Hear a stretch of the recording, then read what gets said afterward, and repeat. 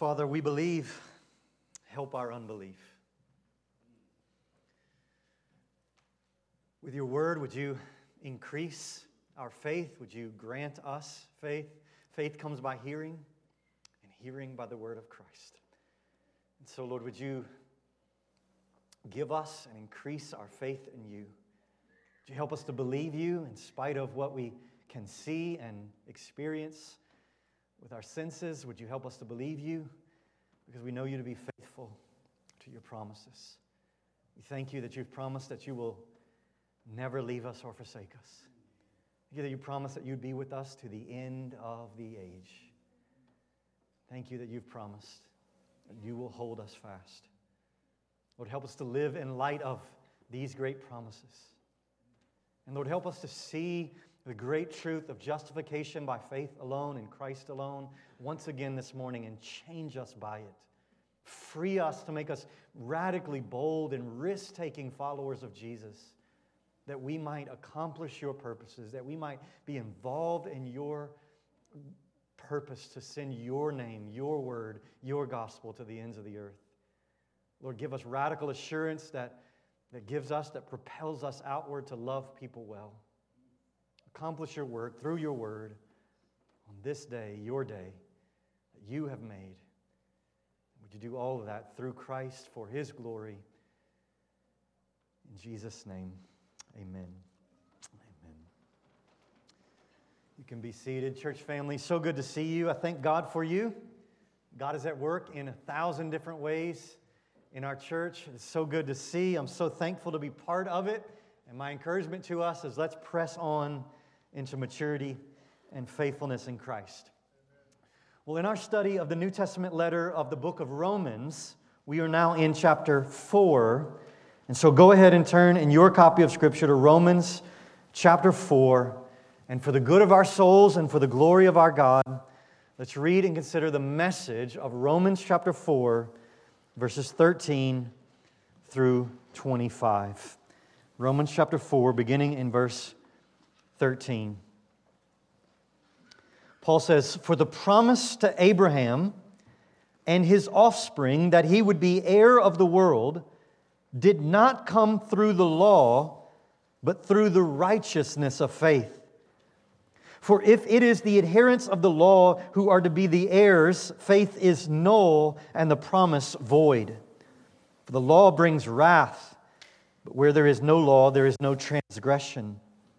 That is why it depends on faith, in order that the promise may rest on grace and be guaranteed to all his offspring, not only to the adherent of the law, but also to the one who shares the faith of Abraham, who is the father of us all.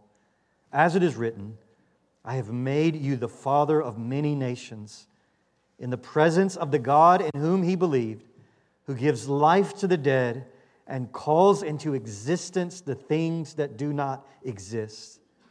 In hope, he believed against hope that he should become the father of many nations, as he had been told, so shall your offspring be.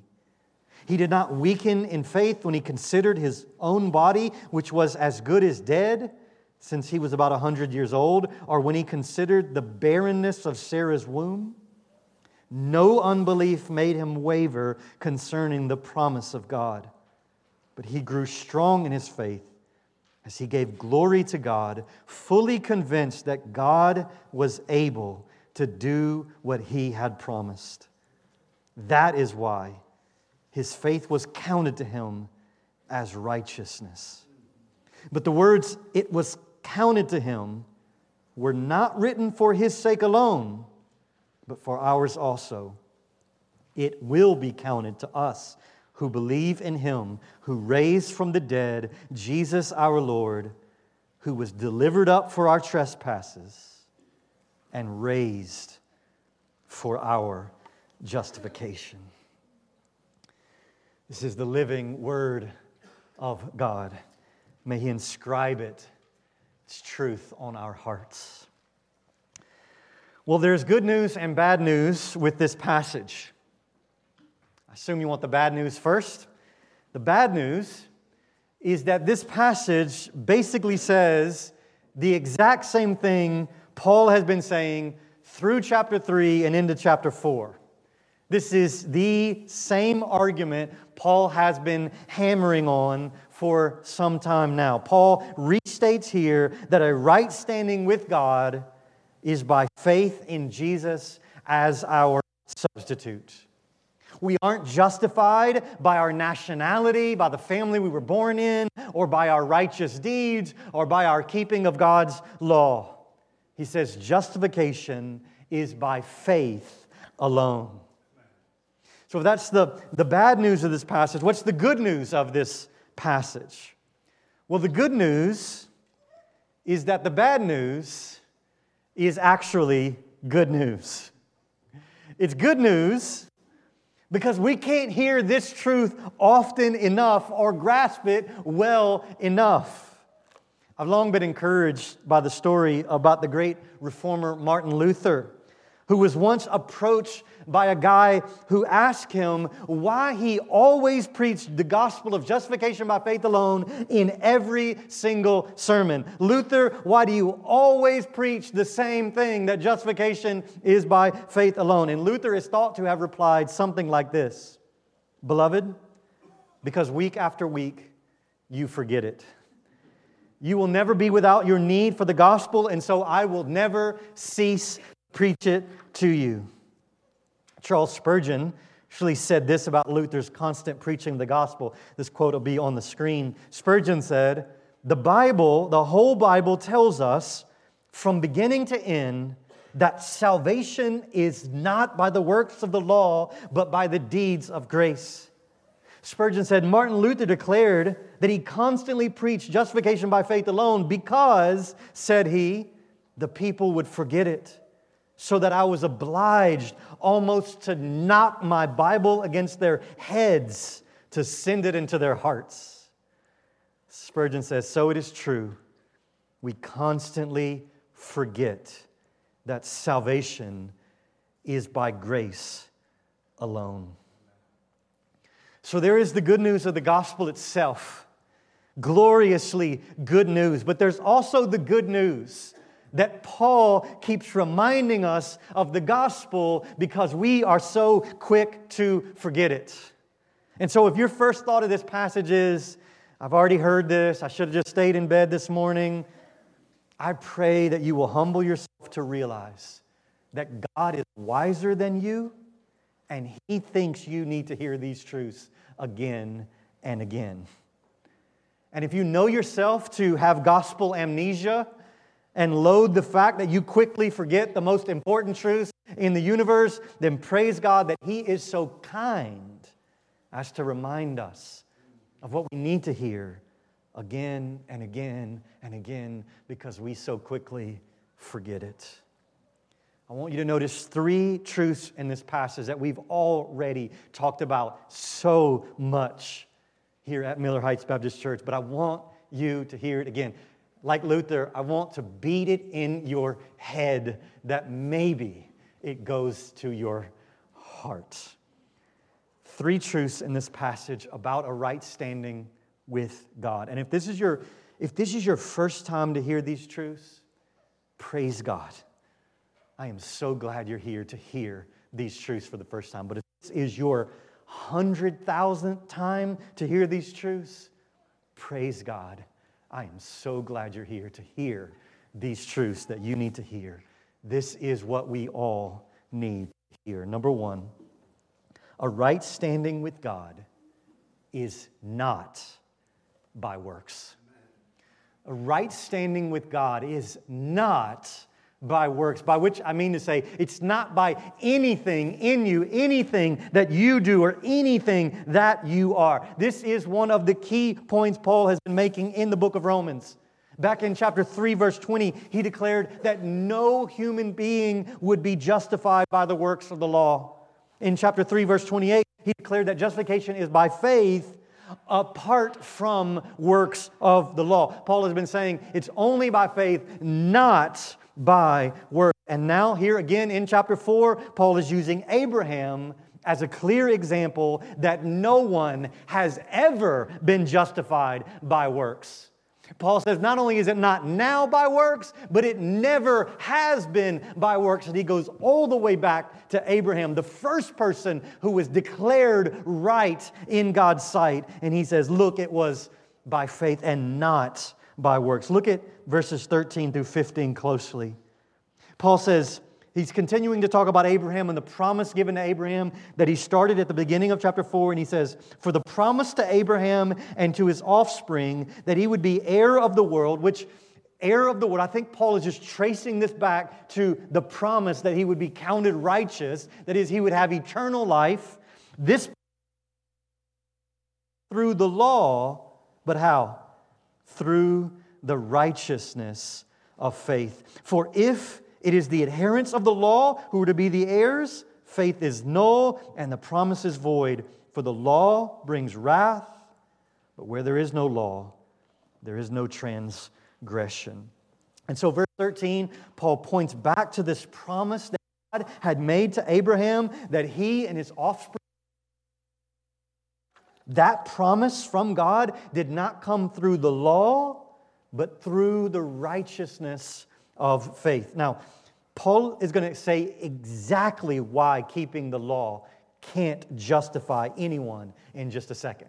He's going to say why he's saying this, why it's not by works. But just notice how obvious this statement is in verse 13. How obvious is this?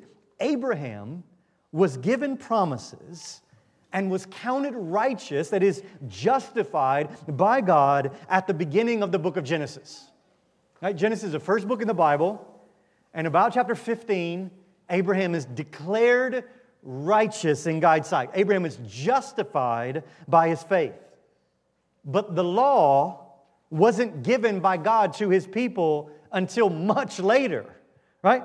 Paul makes this same argument in the book of Galatians chapter 3, where he says the law came 430 years after the promise given to Abraham. And so the promise of a right standing with God cannot be based on keeping the law, because Abraham received the promise and was justified by God long before the law was given. So verse 14, if the heirs of the promise are those who keep the law, then that would make the promise to Abraham meaningless. That would make the promise void. If Abraham could do it on his own, what's the use of a promise from God?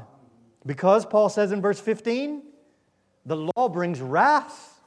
Now, I think Paul is saying that God's purpose in giving the law was his wrath, to show his wrath. Now, we know God gave the law out of his love, out of grace, to show kindness to his people, to reveal to them his will and what he expected of them. But the law brings wrath, as Paul has already stated, because no one can keep the law. The law brings wrath because no one can keep it perfectly. We are all lawbreakers, and so the result of the law is the righteous wrath of God. That's what he means by the law brings wrath. The result of the law is the wrath of God against our sin. But if we don't have the law of God, if God doesn't reveal himself to us, we wouldn't know what sin is. And so Paul says at the end of verse 15, where there is no law, God's law shows us God's will. Romans 3:20 again says, through the law comes knowledge of sin. So God's law reveals sin as sin. In other words, we wouldn't know what sin is if God hadn't told us. If God hadn't told us that we should not commit adultery, that adultery is a sin, we wouldn't know that we shouldn't commit adultery. The law defines God's will for us. Sure, we have our conscience. God gives us a conscience to tell us, but because we're corrupt, we would never understand what is right and wrong on our own. We need God to tell us, and he's done that by revealing himself in the law.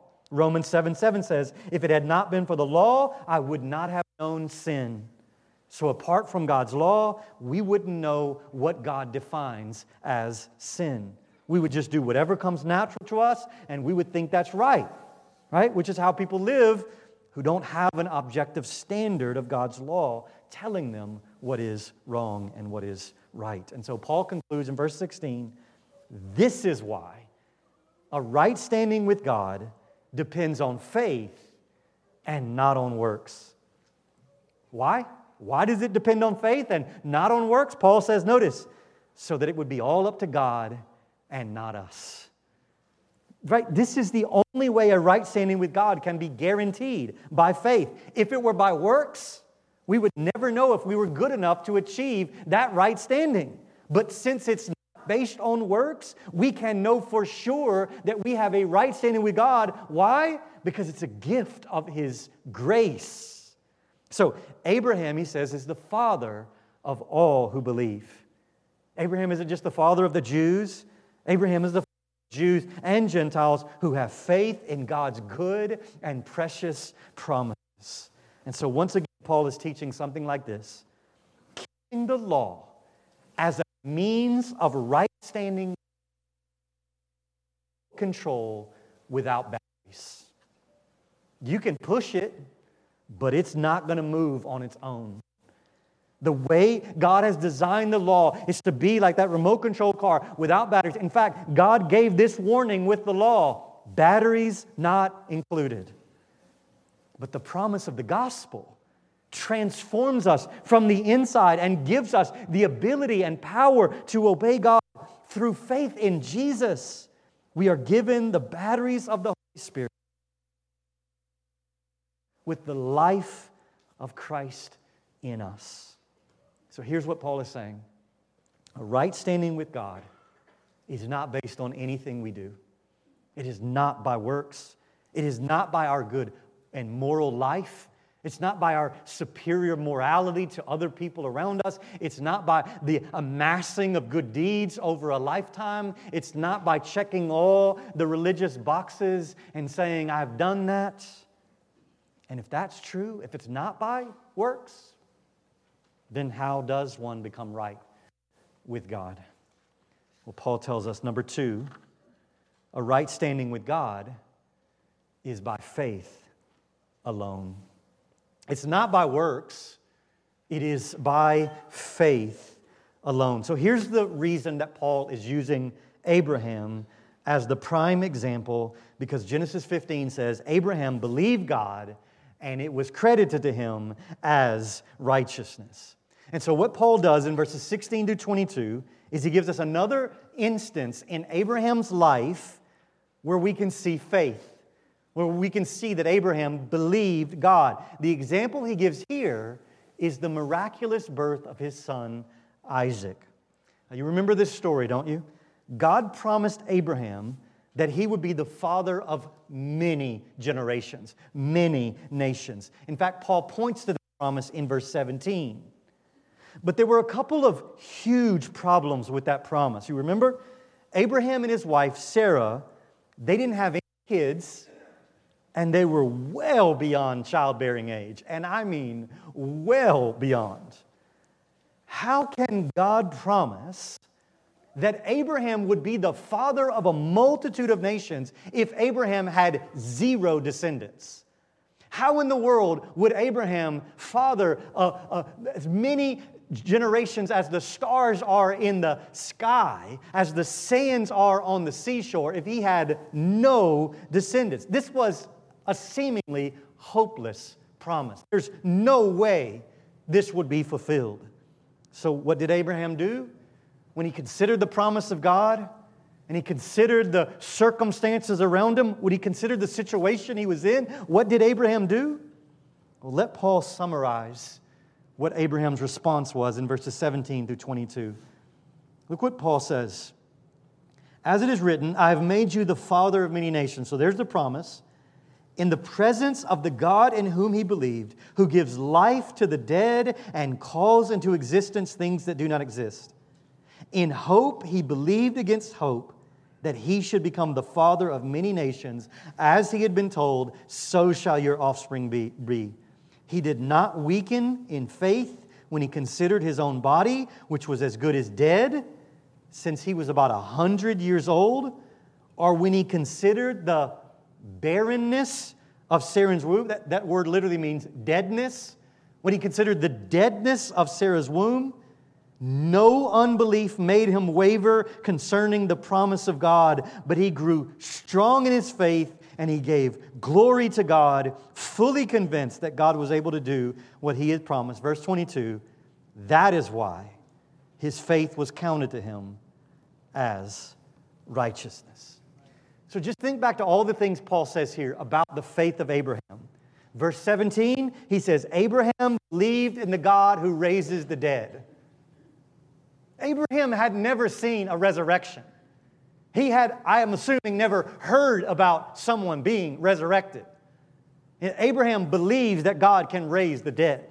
Verse 18, in hope, Abraham believed against hope. Verse 18, Abraham did not weaken in faith. Verse 20, no unbelief made Abraham waver, but he grew strong in his faith and gave glory to God. Verse 21, Abraham was fully convinced that God was able to do what he had promised. Now, anyone who has ever read the book of Genesis should be scratching their head right now. We should question whether Paul ever actually read the book of Genesis. I mean, Genesis portrays Abraham as anything but a hero. Right? Abraham laughed. That's where the name Isaac came from. Isaac means he laughs. Abraham laughed at God's promise. Abraham lied about Sarah being his wife twice. Abraham took matters into his own hands and slept with Hagar in hopes that he could force God's hand and his promise in a natural way. So why does Paul seem to whitewash all of that and just focus on the amazing faith of Abraham? Well, I think the reason is this. Paul's point is not that Abraham believed perfectly and never doubted. That's just not true. Paul's point is that Abraham had faith. You hear that? It's not that he had perfect, flawless, spotless faith. Paul's point is he had faith and he continued to believe God's promises even when it seemed hopeless. Yes, Abraham's faith was imperfect, for sure, but he had faith, and he kept believing in spite of the experience of old age and the circumstances of his life. That's the point of faith. No one has perfect faith. It doesn't exist. But having faith in the God who calls into existence the things that do not exist is the instrument of receiving justification from God. It's how someone is counted right, not by perfect, spotless faith, but by faith. Paul has been hammering on this nail of faith alone for several chapters now. Justification is only by faith. That is the main point. But Paul does something here I think that's worth spending a little bit more time on, and that is Paul gives us some clues as to what faith actually is. See, if justification is only by faith, then what is faith? And Paul shows us from this instance in Abraham's life what faith looks like. Shows us what faith manifests itself like. Now, this isn't meant to be a comprehensive discussion of what faith is, but rather just some pointers to the nature of faith. Notice a couple of pointers to the nature of faith in Abraham's life. First, notice that faith is embracing truth that isn't immediately apparent. When you ask the question, what is faith? Faith is embracing truth that isn't immediately apparent with the senses. This is what Paul means in verse 18 when he says, in hope, he believed against hope. What does that mean? Well, Abraham had hope in something that seemed impossible. His belief was against his natural and reasonable experience in this world. That's what faith is. A crucified carpenter isn't immediately apparent as the object of our eternal salvation. If you were just making this up, And where should our hope for eternal salvation lie? You wouldn't say on a despised carpenter. Faith is supernatural in that way. It embraces something that can't be seen with the eyes. Abraham was as good as dead. That's what it says. Right? We know what that means. His skin drooped. His eyes dimmed. His energy zapped. Sarah was barren. Literally, Paul says, her womb was dead. After a lifetime of sexual relations with her husband, children naturally. There's no reasonable way to come up with the conclusion that this old man and this old barren woman could have a child together. There is zero natural explanation for that. But it's what God said would happen. It's what God said would happen. And so faith allows God's Word to define reality.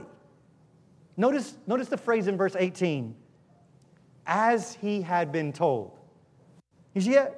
In hope he believed in his hope that he should become the father of many nations. But why did he believe that? Why did he believe that he would be the father of a multitude at 100 years old, barren wife? Why did he believe that? Because he was told. As he had been told. Who told him that? God did. And what did Abraham do with that? He believed God. Abraham allowed God's Word to define him more than the external evidence of his circumstances. That's what faith is. In his commentary on this passage, John Calvin reminds us that as Christians, we share Abraham's situation. You and I share the situation of Abraham. We have circumstances around us that seem to contradict what God has told us, right? Calvin says it this way. He says, He promises us immortality, yet we are surrounded by mortality and corruption. He declares that He accounts us as just, yet we are covered with sins. What then? While we remain aware of our woes, we disregard everything that might prevent us from believing that God is true. That's what faith is. Refusing to trust anything that would contradict what God has said. We disregard everything that might prevent us from saying, God, what you said is true. So we learn from Abraham that faith is embracing what isn't immediately apparent.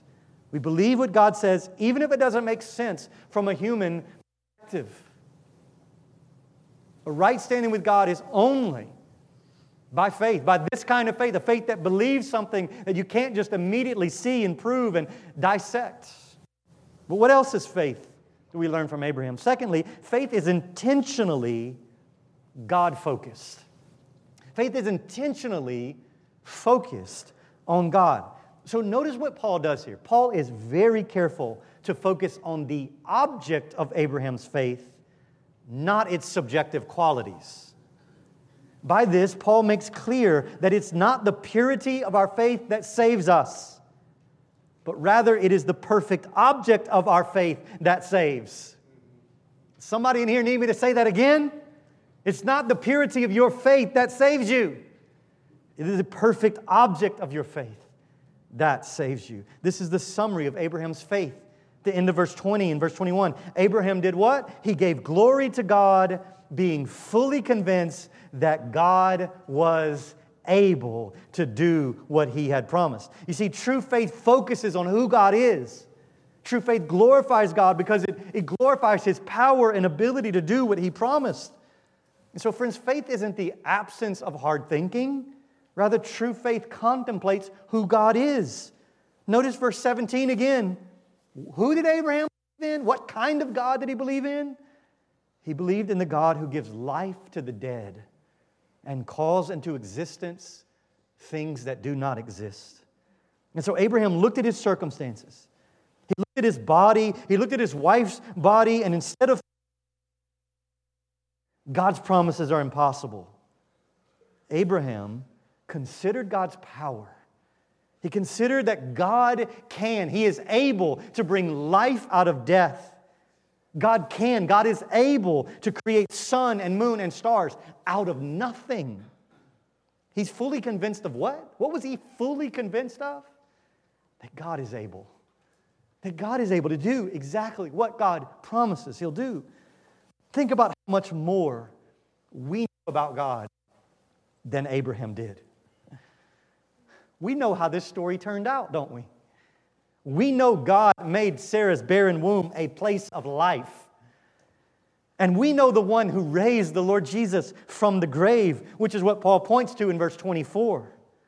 And so Paul is saying that Isaac's birth is a pointer to the power of Jesus' resurrection from the dead. Isaac is a type pointing us to the fact that Jesus would be raised in power. Well, friends, we have far more proof of God's power than Abraham could have ever imagined. And yet, even if imperfectly, Abraham trusted God. He believed what he knew to be true about his God. So, friends, true faith has a gloriously powerful object. A gloriously powerful object. God Himself. And friends, if that's true, if faith is more about the object of faith than it is about the faith itself, then what we learn from passages like this is one of the ways we can strengthen our faith is to study and think about our God. Get to know your God. Get to know His power and grow strong in your faith so that you do not waver. The more you know of God, the more I know of God, the more we will be able to trust Him even in spite of the hopelessness of our situation. So do you have faith in the God who raises the dead? Do you have faith in the God who can raise dead things to life? Do you trust the God who has unlimited power and authority? And do you receive the good news that Jesus is enough for your eternal salvation? That's the biggest point of this passage. A right standing with God is only by faith in Jesus. It is not by our works. Justification, a right standing with God, is by faith in Jesus alone. Well, the third and foundational truth that I want you to see is that a right standing with God is only possible through Jesus' death and resurrection. I told you you'd already heard this before, but I also told you you need to hear this more than anything else in all the world. I need to hear that a right standing with God is only possible through Jesus' death and resurrection. So notice how Paul concludes this discussion of Abraham being counted righteous. So he's talking about Abraham. He's talking about Genesis 15. Abraham believed God, and it was counted to him as righteousness. And then look how Paul concludes this. Verse 23. But the words, "it was counted to him," were not written for his sake alone, but for ours also. It will be counted to us who believe in Him who raised from the dead, Jesus our Lord, who was delivered up for our trespasses and raised for our justification. So Paul says Genesis 15 was not written just for Abraham. It was also written for us. Genesis 15. In other words, God still counts people righteous by faith.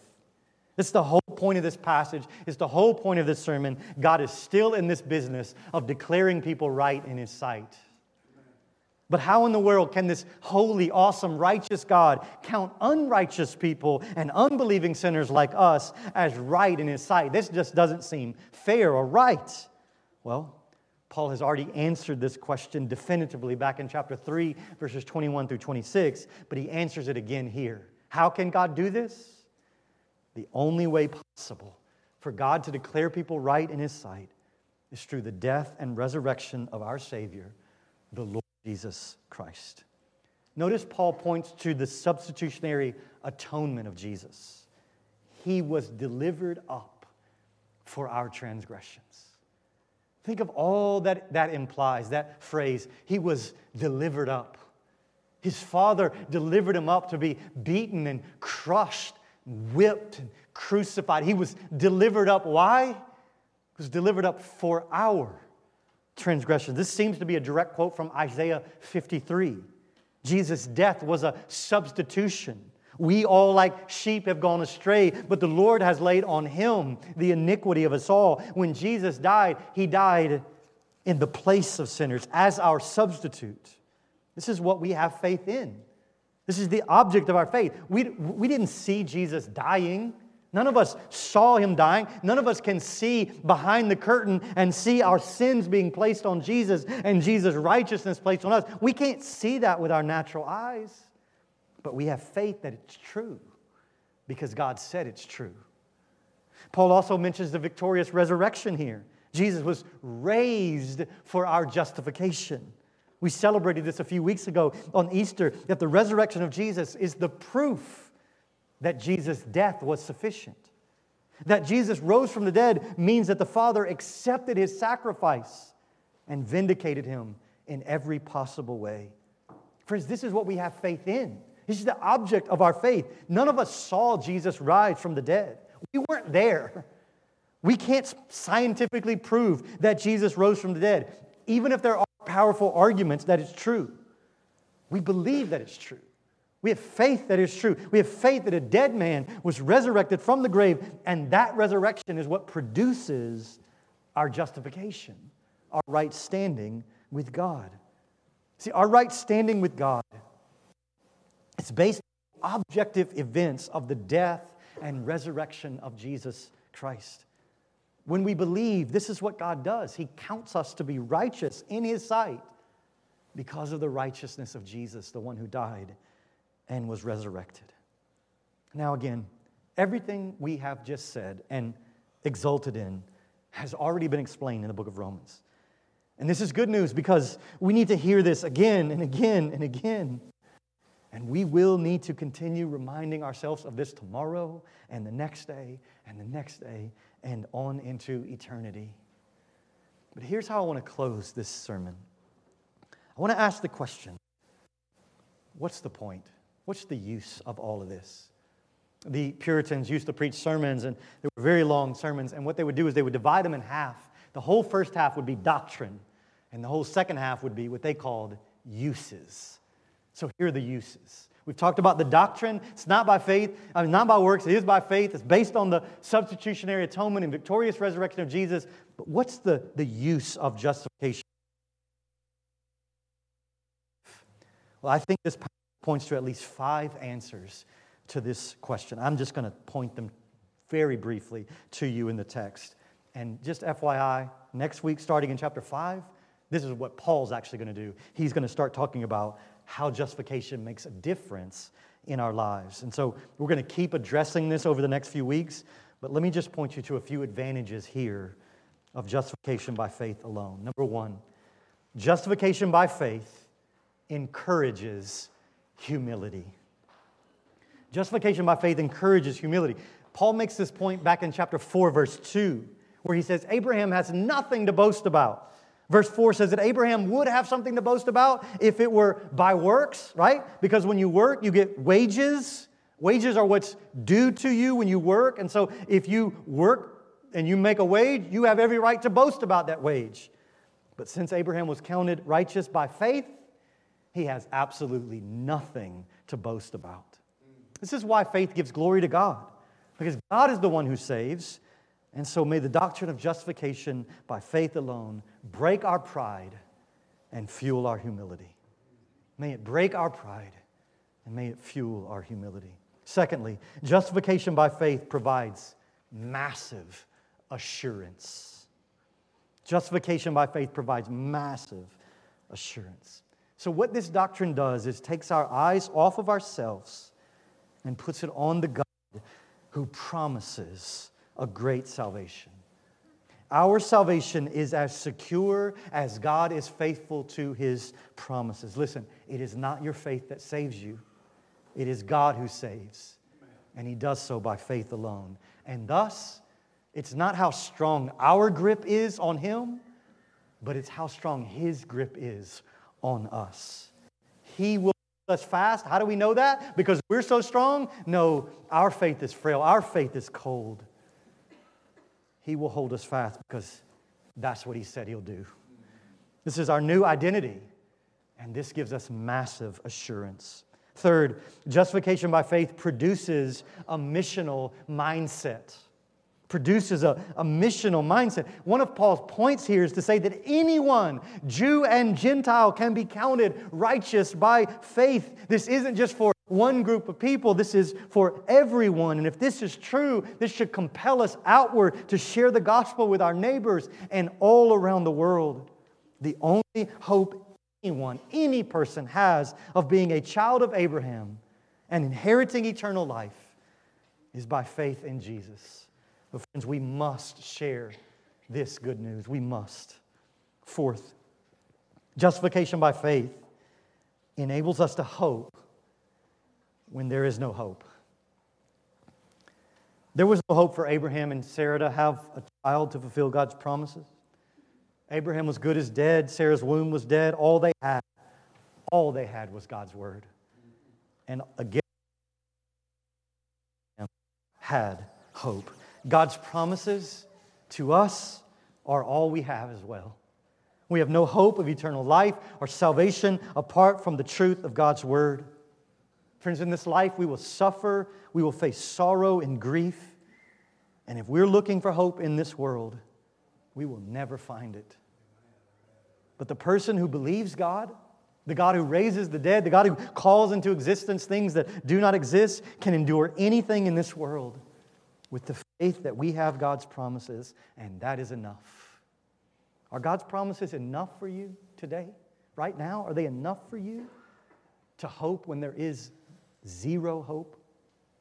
Fifth and finally, justification by faith frees us to be bold and risk-taking. Secured in the right standing with God that He has given us by faith. Friends, we can act on God's promises even when it seems foolish to everyone around us. Why risk it all? Why risk a life following Jesus when all the world tells us to not do that, to get whatever we can get in this life, to have all the experiences now? Why risk it all and be bold and take some risk for the glory of God? Why do it? Why have courage? Why not just be wimps and stay at home and do nothing? Well, I submit to you that the doctrine of justification by faith is what should free us to trust and obey God no matter what He calls us to do.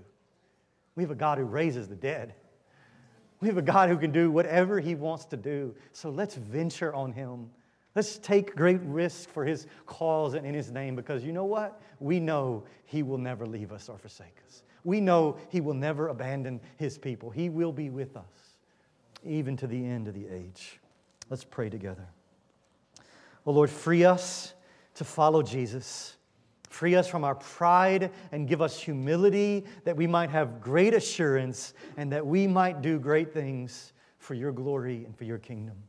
God, I pray that every person in this room would look to Jesus and Jesus alone for their salvation.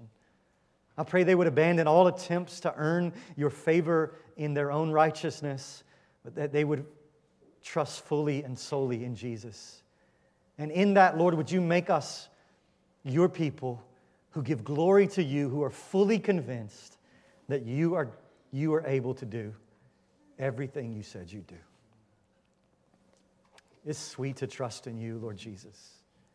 I pray that You would help us to taste that sweetness now. You would free us and propel us and fuel us outward. Oh God, we need Your help. We are desperate people. We pray for Your help. In Jesus' great name, amen. Amen. Let's stand and sing, "'Tis so sweet to trust in Jesus."